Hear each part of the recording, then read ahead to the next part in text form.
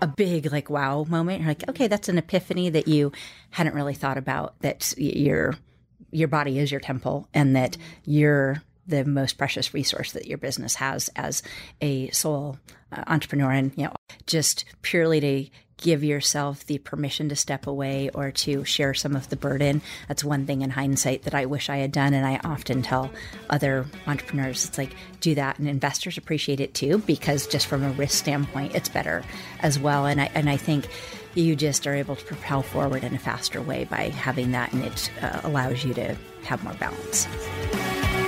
The champagne state of mind. For many of us, it probably sounds like a pretty nice place to be.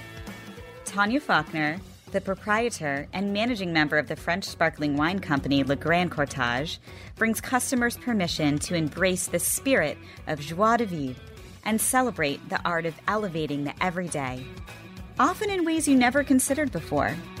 And it all started with an idea, a vision made real by a seasoned entrepreneur with a business plan who found a need in a marketplace and had the determination to not let anything get in her way. Coming up, you'll hear how a big problem with a label was able to be addressed by going into quick problem-solving mode, the power of networking with other female entrepreneurs and a mastermind group, the true value of a business coach, the challenge of raising money and lessons learned when raising a large fund up front, and getting a big deal with a major airline that was worth popping a cork for. This is the Entreprenista Podcast, presented by Socialfly. It's the best business meeting you'll ever have, with must-hear real-life looks at how leading women in business are getting it done. And what it takes to build and grow a successful company. It's beyond the gram. With no filters, no limits, and plenty of surprises. Tanya, thanks so much for joining me today.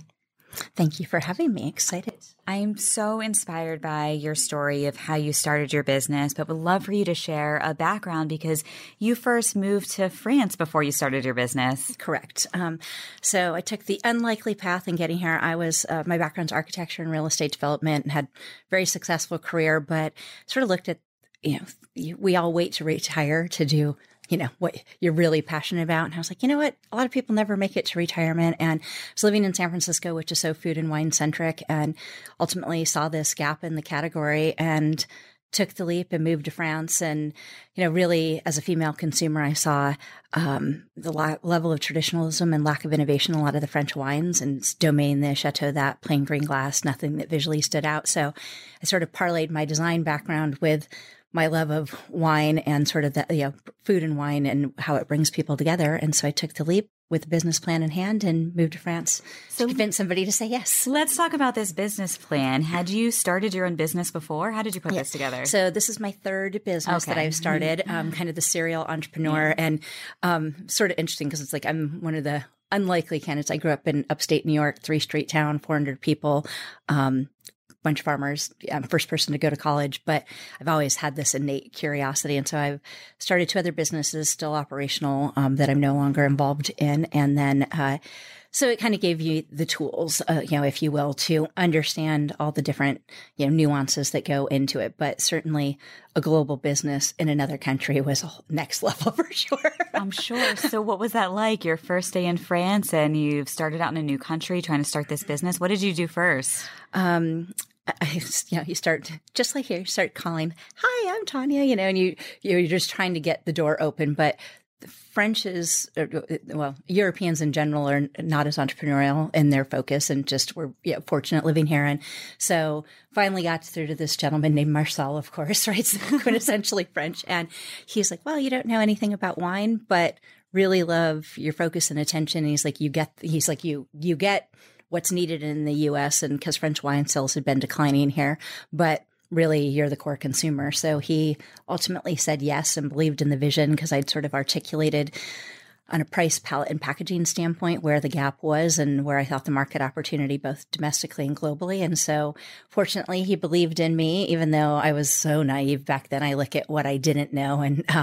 And he said yes. I lived there for about 1.5 years developing everything. So it's my blend, my brand, my trademark, but they handle the production for me. And having grown up in a farm community, I had zero desire to be in the agricultural business and, tend my own vineyards and things like that. And, down the line, who knows what will become. But right now I source my grapes and then work with a partner to develop everything.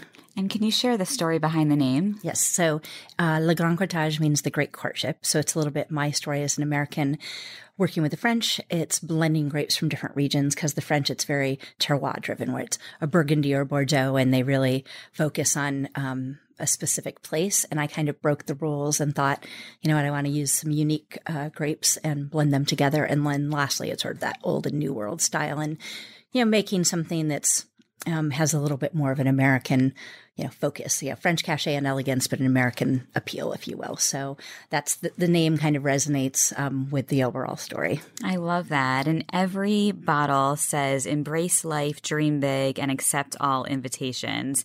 How do you tie this to your values, and how did you come up with it? I've had this poem on my desk since I was 18 when I started college, and called Dream Big. And it's kind of long, but it's been a guidepost for my life. And it, really talks about if ever there was a time to dare to make a difference, to do something worth doing, the time is now. And it's like you kind of the moral of the story, you only get one chance at life. And so I've always used that as my sort of litmus test. And, and you think about, seize the day, keep dreaming. And I think so often we say, no, I'm tired and this and that. And it's like, you know what?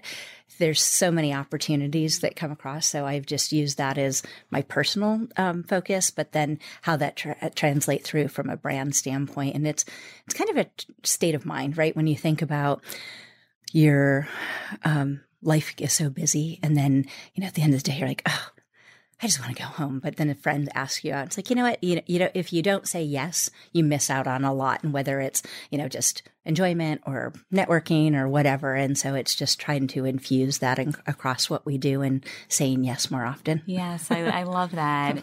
And how have your consumers really embraced this? It's surprising how many men and women comment on it and really notice it. And it's like how it translates through. And even last night, one of the women I was at dinner with, that's also another brand owner for Pomp and Whimsy, she's like, accept all invitations, right? And I see people like kind of say it tongue in cheek, use it jokingly, but it definitely resonates with a lot of people. And it's something that you can, sort of remember. I love that. Is there anything you ever do say no to? I'm learning to set boundaries of what you do.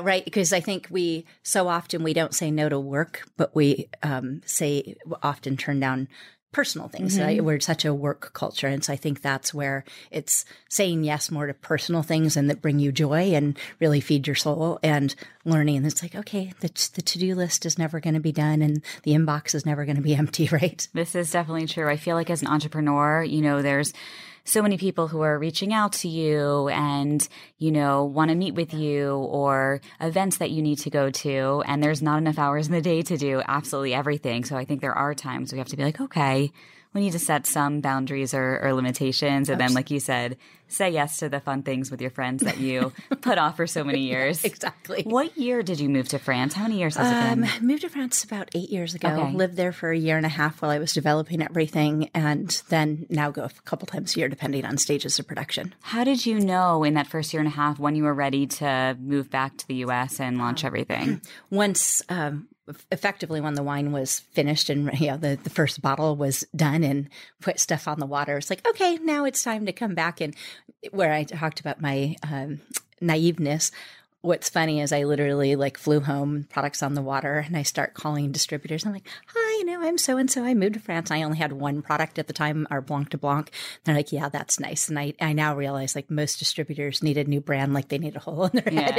And so they're like, yeah, it was really difficult out the gate to get to yes with anyone because there's so many brands that on the market. But then I, sort of, created a big win, and that kind of put us on the map ultimately. How did you keep going when you were hearing so many no's in the beginning? Yeah, I think, tenacity is one of my biggest strong suits. I think the true sign of an entrepreneur is tenacity and perseverance and learning to fuse the no. But I think at some point you're like, I have no choice. I gave up my career. I invested all this. And, whether it's the fear or shame or whatever that keeps you going, I think sometimes where you're like, oh my God, I can't look like the fool. And so there's that voice in the back of your head that fuels you, but I also firmly believed in the opportunity. Yeah. And what's curious is, like California is our biggest marketplace. Our distributor has 13,000 individual SKUs in their book, individual items. We're the only female-owned brand. Wow. And so you're just like, how can that possibly be? And so taking a female perspective towards it really, I think, allowed us to get to the stage that we are. And we're now, top 10% of wineries in terms of size, even though hardly anyone knows us. But it was having that sense of conviction and saying like, but, and like just, trying to create the wins, use the stats, and remind them of where the opportunity was. Were you using the female angle when you were trying to sell? I think it's sometimes a double-edged sword, right? I want to be considered a great business, not a great female business, right? And so I use it to my benefit from the standpoint. It's like, look, I am the core demographic. Yep. My friends are the core demographic. And I often am saying like, Mr. Distributor, which sadly the decision makers in the country are predominantly older white men, just the reality of it. And they aren't the core demographic. So I'm like, look, when you're a very sophisticated wine palate, two, you are so caught up in the industry and the way it has been, but it's like, you think about who the end consumer is. And so there's so many gatekeepers between getting a distributor, getting a trade account. And so before it even gets to the end consumer. So that's more where I've come from. It's like, here's all the stats, 80% plus of buying decisions are made by females. They're commanding the buying power. So you're missing out on an opportunity to take a totally different approach to the industry. So that's where I use the female card of getting them to think differently, because I think sometimes it's understanding your audience. And if you're, pushing to in a negative way, they are more adverse versus if you, I like to baffle them with your brilliance. Yes, I love that. Baffle with your brilliance. Come with all the stats and they're like, then they can't refute it. So I saw when I was searching some of your wines online, you came out with this glitter bottle a year or two ago. How did you come up with that?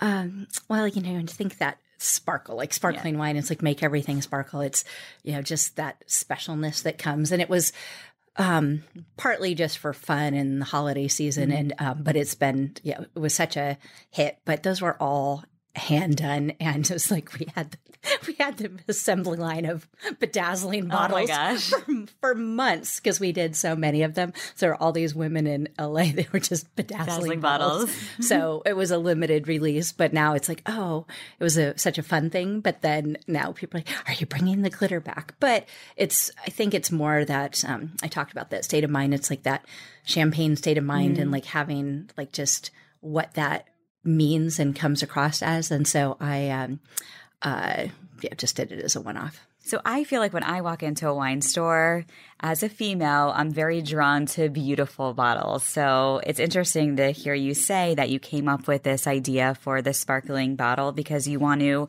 attract that female consumer who is making the buying decision. Well, and even with the regular wine bottles, more than 70% of wine is bought off of label and packaging alone. And I often joke that it's like I used to design buildings, now I design bottles. But you think about that 4-inch slot on a shelf or on a wine list is phenomenally expensive real estate. So you need some compelling reason for why a buyer wants to bring you in and how it's going to stand out on the shelf. Is it the right price?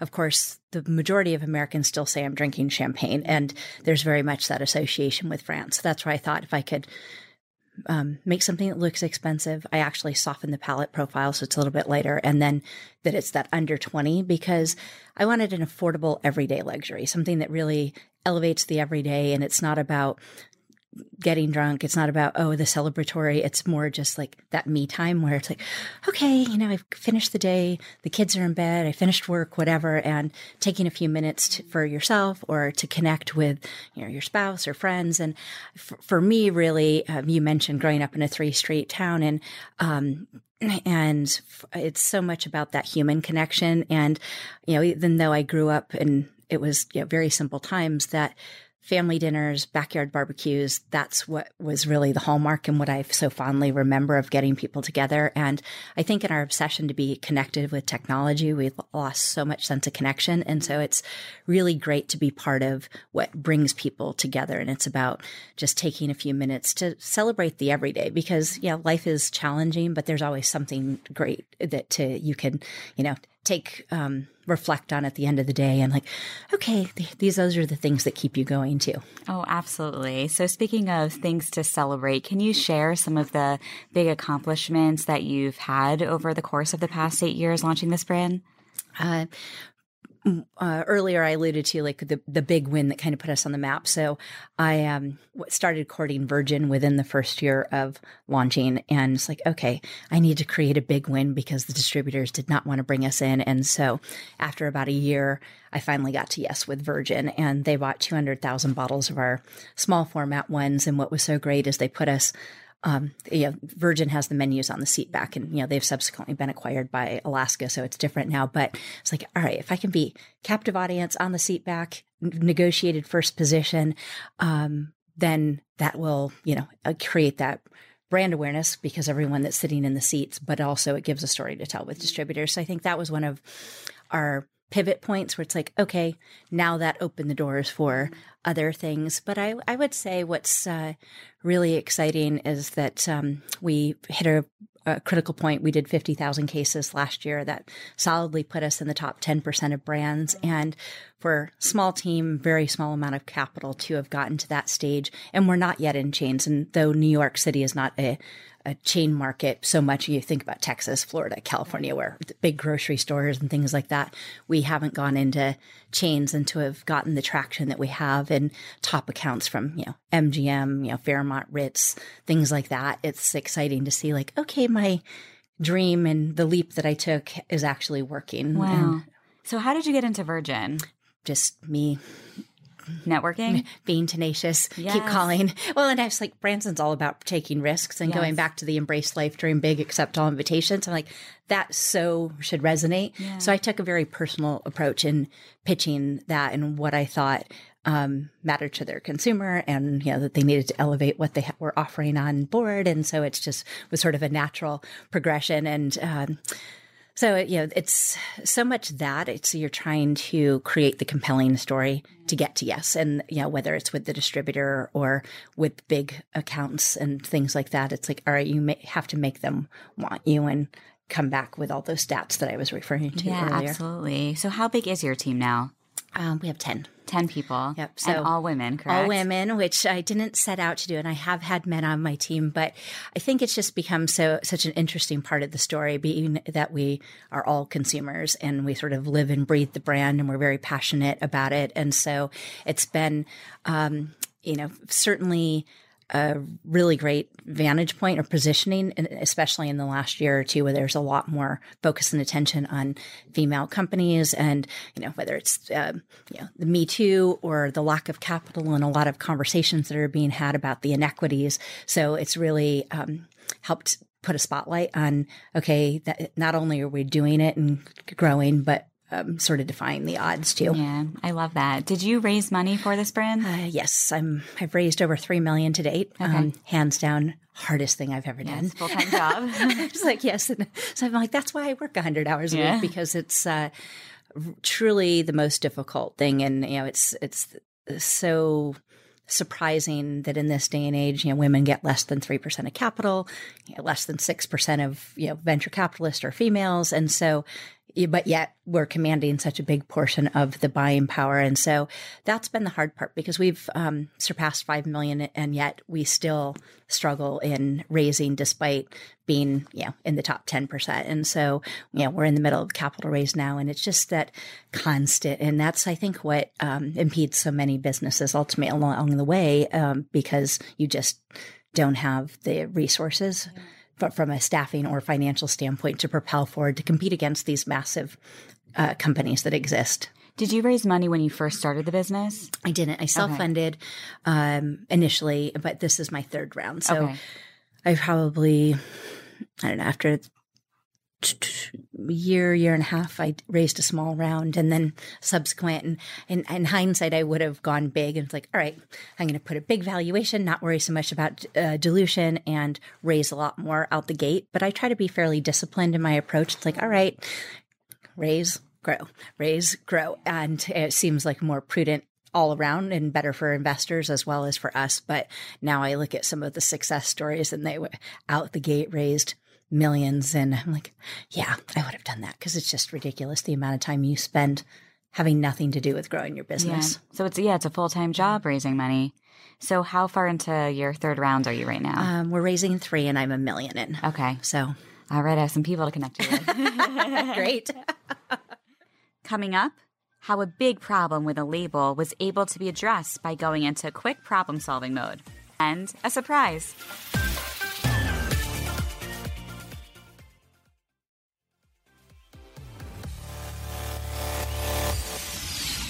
As a fellow entrepreneurista, I know that business is not always as glamorous as it looks on Instagram. Can you share more about some challenging times that you've had and how you've had to persevere and overcome them? Absolutely. I alluded to the success with Virgin, and that was, a hard-fought battle and was so exciting. But condition precedent for them saying yes and signing the contract was we had to produce a special label. We had to order special dye. So I spent $10,000 before I even knew if they would say yes, so that they could test the label and trial. So I did all of that, spent the money, and the gentleman that was in control signed off, said everything was great. I produced almost 100,000 bottles of the 200,000.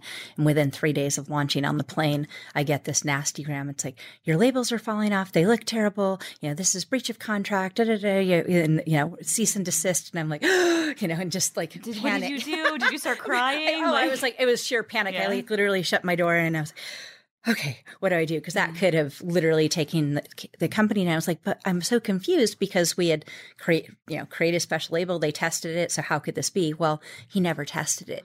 And so they literally put their products in the equivalent of an ice bucket. So it's beer bottles, Coke cans, milk cartons, our bottles, and they were flying to, LA to New York and back. Well, it's not going to last under the regular paper. So he never tested it, but he was subsequently gone. And now it was my responsibility to figure out. And so I was like, I have no idea what I'm going to do. And this is going to ruin me. And I'm hardly gotten started. Oh my goodness. So I came up with the innovative idea of create mini Ziploc bags that you could put the bottle in. So they were custom made so that it created a waterproof seal, and put it in there. So like, okay, we can do that. So all the products were here, we fix it. And then the next batch, we would have to reinvent and do a new label.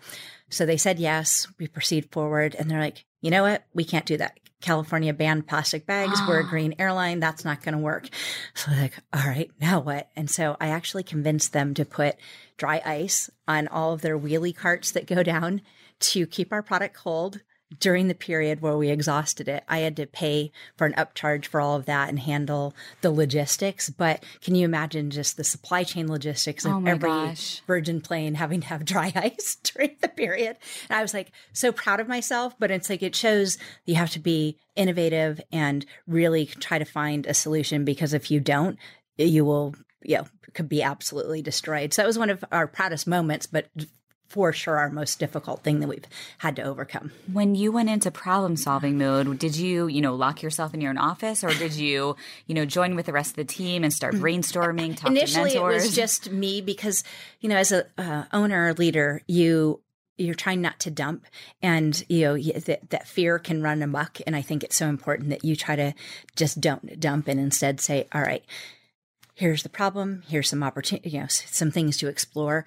So after I did a little bit of that soul searching and trying to think through things, then I went and said, okay, here's the plan of attack. Here's what I think you do. Here's what I think you need to explore. All right, come to me with other ideas too. And so it was a little bit of both. But I think that's one of the hard parts of being an owner, is how do you enlist everyone's help, but versus also convey leadership and confidence as well. You don't want to scare the whole team and have them lose confidence, but it's also important for everyone to come together to be able to help problem solve. And I'm sure that felt good for the team to help contribute as well. Absolutely. And that was when we were, of course, much, much smaller. So it was, I don't know, at the time it was a team of 3 or 4. So there weren't many of us, but I really involved my team. I treated it as a we, not a me. And I couldn't be, the company couldn't be where it is today if it wasn't for them. And, frankly, I count my lucky stars that I have people that believed in me and the vision and what was possible. And I actually give each of them equity because I really want them thinking about the top and bottom line and really making solid decision, extra fiduciary responsibilities, and thinking, truly as an owner, albeit on a smaller scale, and they don't have the same responsibilities or liabilities that I do. But I think it's just important and, out the gate, how I kind of approach building the business. Yeah, I love that. And can you tell me a little bit about the type of people you hire, the roles that you hire for? Absolutely. I think that's one of the other challenges for startups. And I've own 2 other successfully operating businesses still. So only 1 year of my life have I worked for a corporation. So I've always worked for small companies or been self-employed. I hired a couple people along the way in their journey where they have very credentialed, came from big companies, huge distributors like a Southern or Bacardi or things like that, and amazing candidates. But what you realize, if somebody's worked for big companies, they're used to big budgets, big staffs that they can delegate to. They don't have to do A to Z. It's like, here, this is my role, my domain, and somebody else is handling that. And I think that's one of the biggest challenges with staffing with a small company, because not everyone is cut out to really think about all the nuances along the way. And they're just not having to used to having to really roll up their sleeves in the same way. So I've changed my approach in hiring. It's like, all right, somebody that's worked for a small company, somebody that really enjoys digging into the details. And I actually do a personality test. Which one do you use? I use True Colors only because it's so easy to remember. And we actually put, constantly share it with the team that's remote and have it on the doors or cubicles, because it's like, okay, now I'm coming to this person. So trying to maximize communication based on the type of person that you're dealing with versus the person you are too. Yeah, no, we've definitely learned some of those similar lessons. Having a, boutique social media agency, it's hard to hire people from the big agencies because exactly what you said, you need someone who's going to be scrappy, wants to get their hands dirty, and really wants to make a difference and contribute. Absolutely. For sure. Yeah. And you're the sole founder, you were sharing with me before. Yes. Sole founder, have lots of investors, and then, each of the team does have equity. But I had actually, when I moved to France, it was with a boyfriend, and my dream, my vision, business plan, but he really believed in it's like, oh, we're going to do this together. And then it just turned out to be kind of a nightmare when you don't mix business and pleasure for a reason. But suffice it to say, he was not quite who I thought he was. And it turned into a very ugly partnership dissolution. And so within 3-4 months of launching, I went through a really terrible, breakup, kind of felt like a divorce because we'd been together and lived out of the country for several years, as well as had to kick him out of the company. And so it was very challenging, and it changed the dynamics because it went from party of 2 and both of us investing time, money, energy to now just me. And, but I think what you have to realize, if something's not in alignment with who you are and it doesn't feel right, and you're in it for the long haul, you have to make decisions that are going to, suit you for, 5-10 years from now. And I think so often money ends up ruling things. And I was like, you know what? I'd rather go under than feel stuck in a situation that isn't healthy. Right. But I think that's where if you can come through those things, that's, sort of is the sign of, if you can weather the storms, that's the sign of a strong entrepreneur too, because that's what ultimately happens along the way. There's pitfalls, curveballs, daily, weekly, every day, new challenges every day, and new opportunities. Exactly. So, who do you go to for advice? Early on, I'm the type A perfectionist, and always felt like I've got to look like I have it all together and have all the answers. And I wish somebody had told me when I was much younger that, you don't have to act like you've got all the answers. And so only in the last, I'd say 2 years, really, have I got a business coach, which I joke that he's like the company therapist. Yes. And, but it's good because you realize even if you have an amazing team, sometimes your team's your complaint. Sometimes there's, whether it's HR issues or you're trying to think about, is it the right fit for, maybe it was a year ago, but as you move forward, is it the right hire? And those are tough decisions and it feels very icky, right? Because there's an emotional component about it. But then thinking about what it takes to become, a top 10, a top 20, if you're projecting ahead, all right, if I want to be at 500,000 cases, what does that look like? So I brought in a business coach. I joined a mastermind. So that's helpful to really amplify and up level and get perspectives from people in different industries. And then there's a group of other entrepreneurs where we've really, allowed ourselves to be very vulnerable, very authentic about what we're going through. And that's been one of the saving graces, I think, because somebody that's in it because your friends and family could be very well intending, but if somebody's not been an entrepreneur, they don't get it. I could not agree more.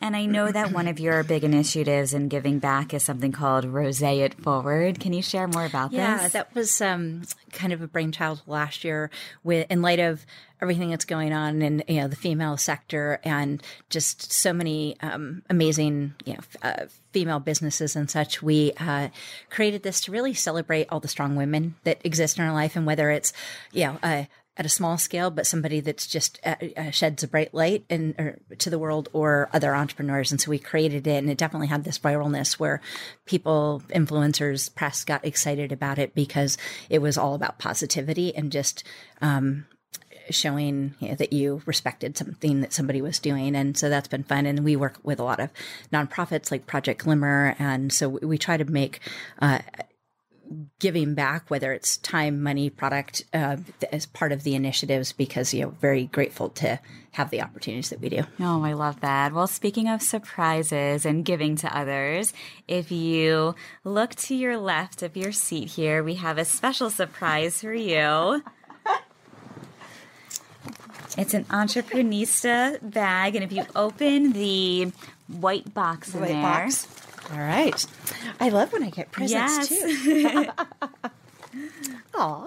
So some nice designed coasters for you. Beautiful. We know a lot about you now, and that you love wine, and champagne. So That's yeah. so lovely. So some beautiful coasters, and looks like a journal and book. All your And then Entreprenista water swag, bottles. yes. Which we always need. Perfect for the plane ride back, too. Thank you so much. Yes, you're so welcome. I appreciate it. And as you probably know from working with influencers and on social media, surprising and delighting your guests and your followers is something that's so important. So we'd love to do that for all of our guests who come on the podcast. Appreciate it. Thanks so much. So let's talk a little bit about your marketing strategy and how you've really been able to spread the message about your brand. Do you have someone that's focused on your marketing for your business? I do. My VP, Shauna, she's been with me almost since the beginning, and very grateful that she saw the vision early. And she actually used to work for Mondavi when they sold to Constellation. So she's got really fantastic experience building brands from infancy to maturity, understanding life cycles. And after Mondavi sold, Michael Mondavi started Folio, which is an import company. So then she worked on a lot of small import sort of niche brands, and which didn't have the big budget. So she had to be much more scrappy and think about it. So she's been a real asset, and she's very, marketing has the big pictures and ideas. She's very grounded and level headed, where I tend to be the dreamer and like, I have an idea, right? It's constant ideas. And she's like, okay, we need to rein it in, or that's a great idea, but executionally or from a money perspective, we can't afford that. What are some of the ideas you've had that you've wanted to launch? Oh, I mean, it's less so about product, I suppose, as just thinking like, oh, what ultimately is possible. Yeah. And, even whether it's the Virgin thing, which, as a young brand, people would have said no to, or thinking about, all right, how do you get on like Oprah or something like that, and going after some things. And even one of my recent ideas, I came up with this idea of Bubbles and Books, or Read and Rosé, and we've pitched it. I won't go into details because it's something we're working on now. But I try to think about what's in alignment, where it's not like you're just trying to get a celebrity or capitalize on the coattails of others, but you're like, okay, if it really is a great brand fit and you can see that there's an authenticity of that, it's a natural extension for them and us. So that's where I try to think outside of the box and it's like, all right, I don't have the big money, but if they see that it's a fit for the company or the personal brand or whatever, how you can weave some of that in. And we've been fortunate that didn't have PR until about a year ago and have just been picked up, earned media where it was just natural, organic, and whether it's Martha Stewart or The Knot or the Today Show or things like that. And so, you're just trying to think about where you can plug in that makes sense for them so that you're not just like, hey, I have this great product. Don't you want to, showcase me? But it's like, hey, I have a great product and here's how it resonates for your audience or whatnot too. So a lot of entrepreneurs struggle with when is the right time to hire a PR agency or a social agency and when you can really start investing in marketing. How did you make the decision last year to invest in PR and has it helped? It's interesting. Like some brands that out the gate, they hire PR and like, we're going to create the buzz about it. And it works very well for them. But I find that if you don't have the distribution and then it's sort of failure to launch because it's like, okay, well, I've got great press, but you didn't have the distribution.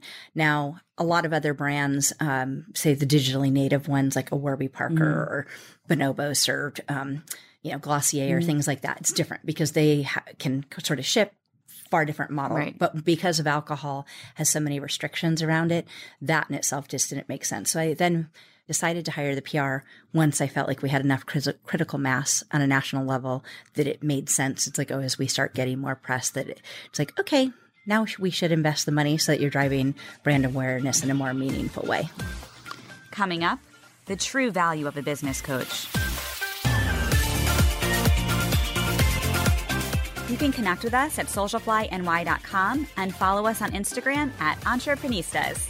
Check out all our latest episodes at entreprenistapodcast.com. So we've talked a lot about work and business, but I want to learn more about you and what is a typical day like outside of the office? Is there such a thing? I know. I live in Venice Beach, and while I'm not really the beach girl per se, I love the ocean. It's just such a great recharge, and so it's like I feel like the balloon's been pricked, and you're like, and so there's something about the waves and seeing that. So a lot of times, ride my bike on the beach, have friends over, we'll play volleyball or whatever, do a beach picnic, or have people over for drinks on the roof. And for the most part, I say being in this industry because I'm always telling my story, and I travel an insane amount.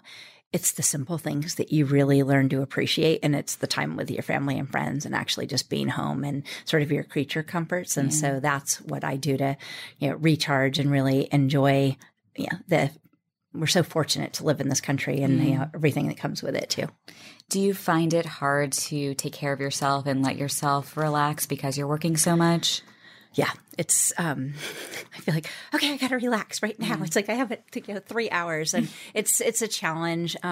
And there's always that, there's always more that you can be doing. And so we talked earlier about it's hard to, set the limits, but I've learned, as we've evolved, it's like the best thing I can do for myself in the business is to step away. That's when your creative ideas come up and you're like, you can see things with clarity and you come back refreshed and recharged and you're better for the team. And one of my investors once said, he's like, Tanya, do you realize that if you keep this up, you're not going to survive? And it's like, it's not healthy. And he's like, if you die, that's not good for the business. So I'm commanding you to take better control of or to take better care of yourself because that you're the face of the business. And so it's so important. And when somebody says that, you're like, oh, okay. And so it kind of gives you the permission because I think when you have investors, one of the challenges if you take it seriously, is that you have a huge fiduciary responsibility to them and to your team. And so I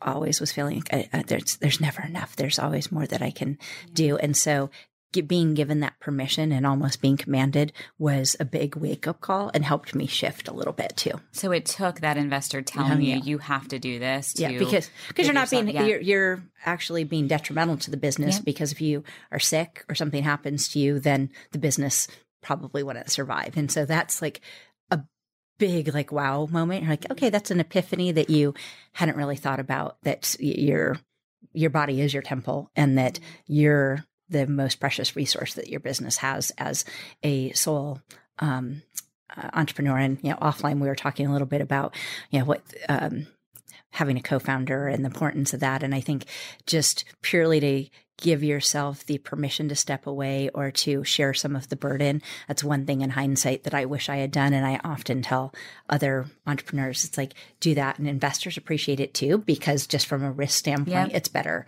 as well. And I think you just are able to propel forward in a faster way by having that. And it allows you to have more balance. Absolutely. I was sharing with you before, I don't know what Courtney and I would do without each other. I was actually on bed rest for 17 weeks of this year due to a complicated pregnancy, and Courtney was able to, keep running the business. And while, of course, it was super hard on her, and obviously it was hard on me too, it's hard if you're a sole founder to not have that backup person to be able to help out in times of need like that.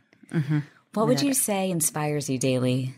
I'm really inspired by all the amazing women that are building businesses and defying the odds, and really the whole concept of the collaboration over competition, that people genuinely want to help, that cattiness and things that people talk about. Like, I've been fortunate never to have been subject to that in high school or college or whatever, but I think now more than ever, there's just a sense of people wanting to genuinely help and going out of their way to see what they can do. And I think that's really inspiring. And, frankly, I just think when you take a step back and when you look at the challenges of entrepreneurship, I've reframed it with my team. Instead of saying, I have to, it's like, I get to, because that's a very important distinction.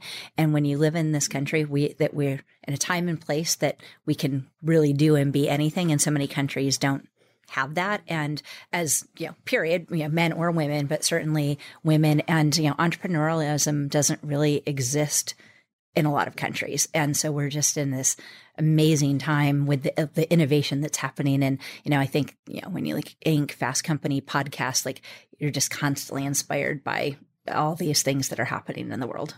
What are your favorite podcasts to listen to? Of course, I love yours. Oh, thanks. that was not a setup for that. I love How I Built This as just fantastic. And I think as scale and raising capital, and it's like, okay, I'm not crazy. And often I'm just like, I have an idea of something they said, and it's totally different industries, but it opens up my perspective of something else, but weathering the storms. And I think that's where the takeaway is like, okay, I'm not crazy, because some days I feel like I'm schizophrenic or completely an idiot. And so I think, so many of the different podcasts, it's like, okay, it gives you just the conviction. It's like, all right, I'm on the right path. Yeah, absolutely. And as you said before, having that resilience, you have to be resilient to be able to keep going and make it happen. Yeah. So what's next for the brand over the next 5 to 10 years? What are the plans? Well, I often talk about, if you don't define the destination, you can't develop the roadmap to get there. And, I believe in dreaming big, and it's part of the motto. And so out the gate, this was not a pet project. I wanted to be small. I really saw an opportunity domestically and globally. So we're starting to launch internationally now. And, we're in 47 states, starting international. And my goal is to be in the top 5 sparkling brands, in the next 5 years. And it's like, what's it ultimately take to do that? And you have your roadmap to get there. I love that. What are you grateful for every day? Well, I sort of discuss that at the moment, but I really do think it's the people that believe in the vision with team and distributors. I'm really thankful for my support system, friends, family, and the other entrepreneurs that constantly are your cheerleader on the sidelines, and they're through the tears and like, oh my God, I can't do this anymore, or there to celebrate the wins, and the people that really see it, and then just having the opportunities that we do.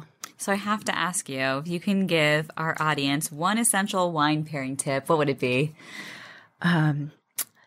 I actually, with bubbles, it's so much this special occasion, weddings, New Year's, I got to raise, and bubbles are the most versatile wine from a food pairing if you talk to sommeliers and stuff. So it's like, I'm just pop the cork any day, celebrate the little and big wins in life, and really all that we do and all that we are. And so it's like, it's just like art doesn't have to match your couch, but product or your wine goes with anything. And so just enjoy what you like and have fun and experiment.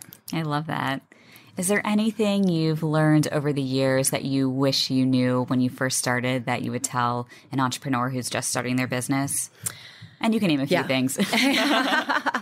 Have the audacity to believe.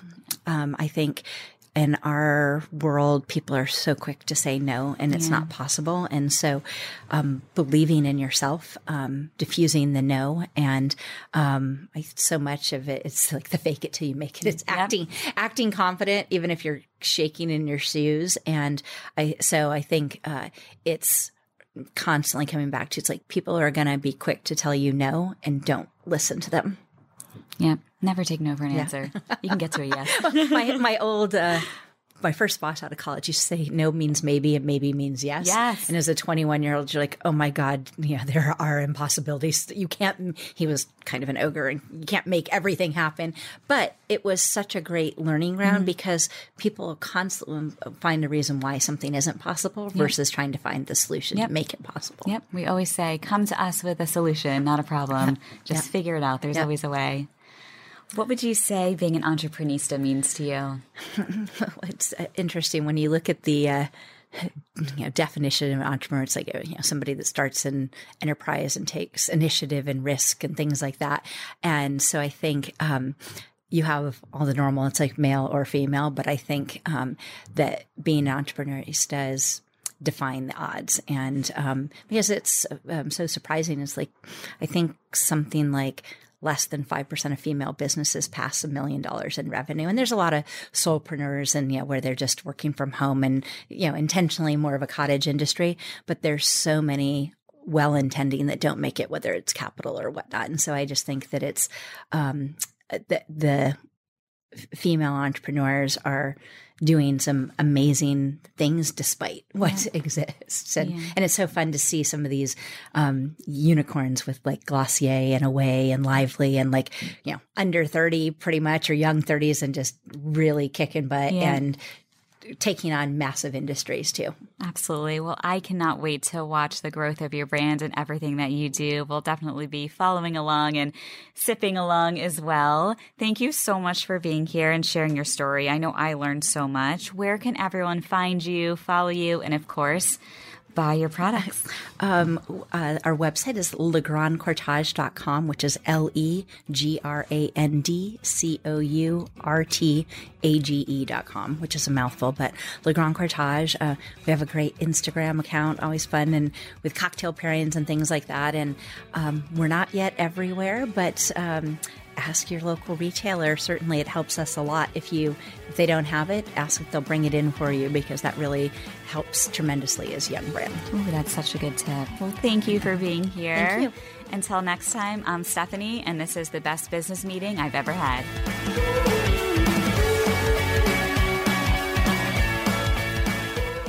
Thanks for listening.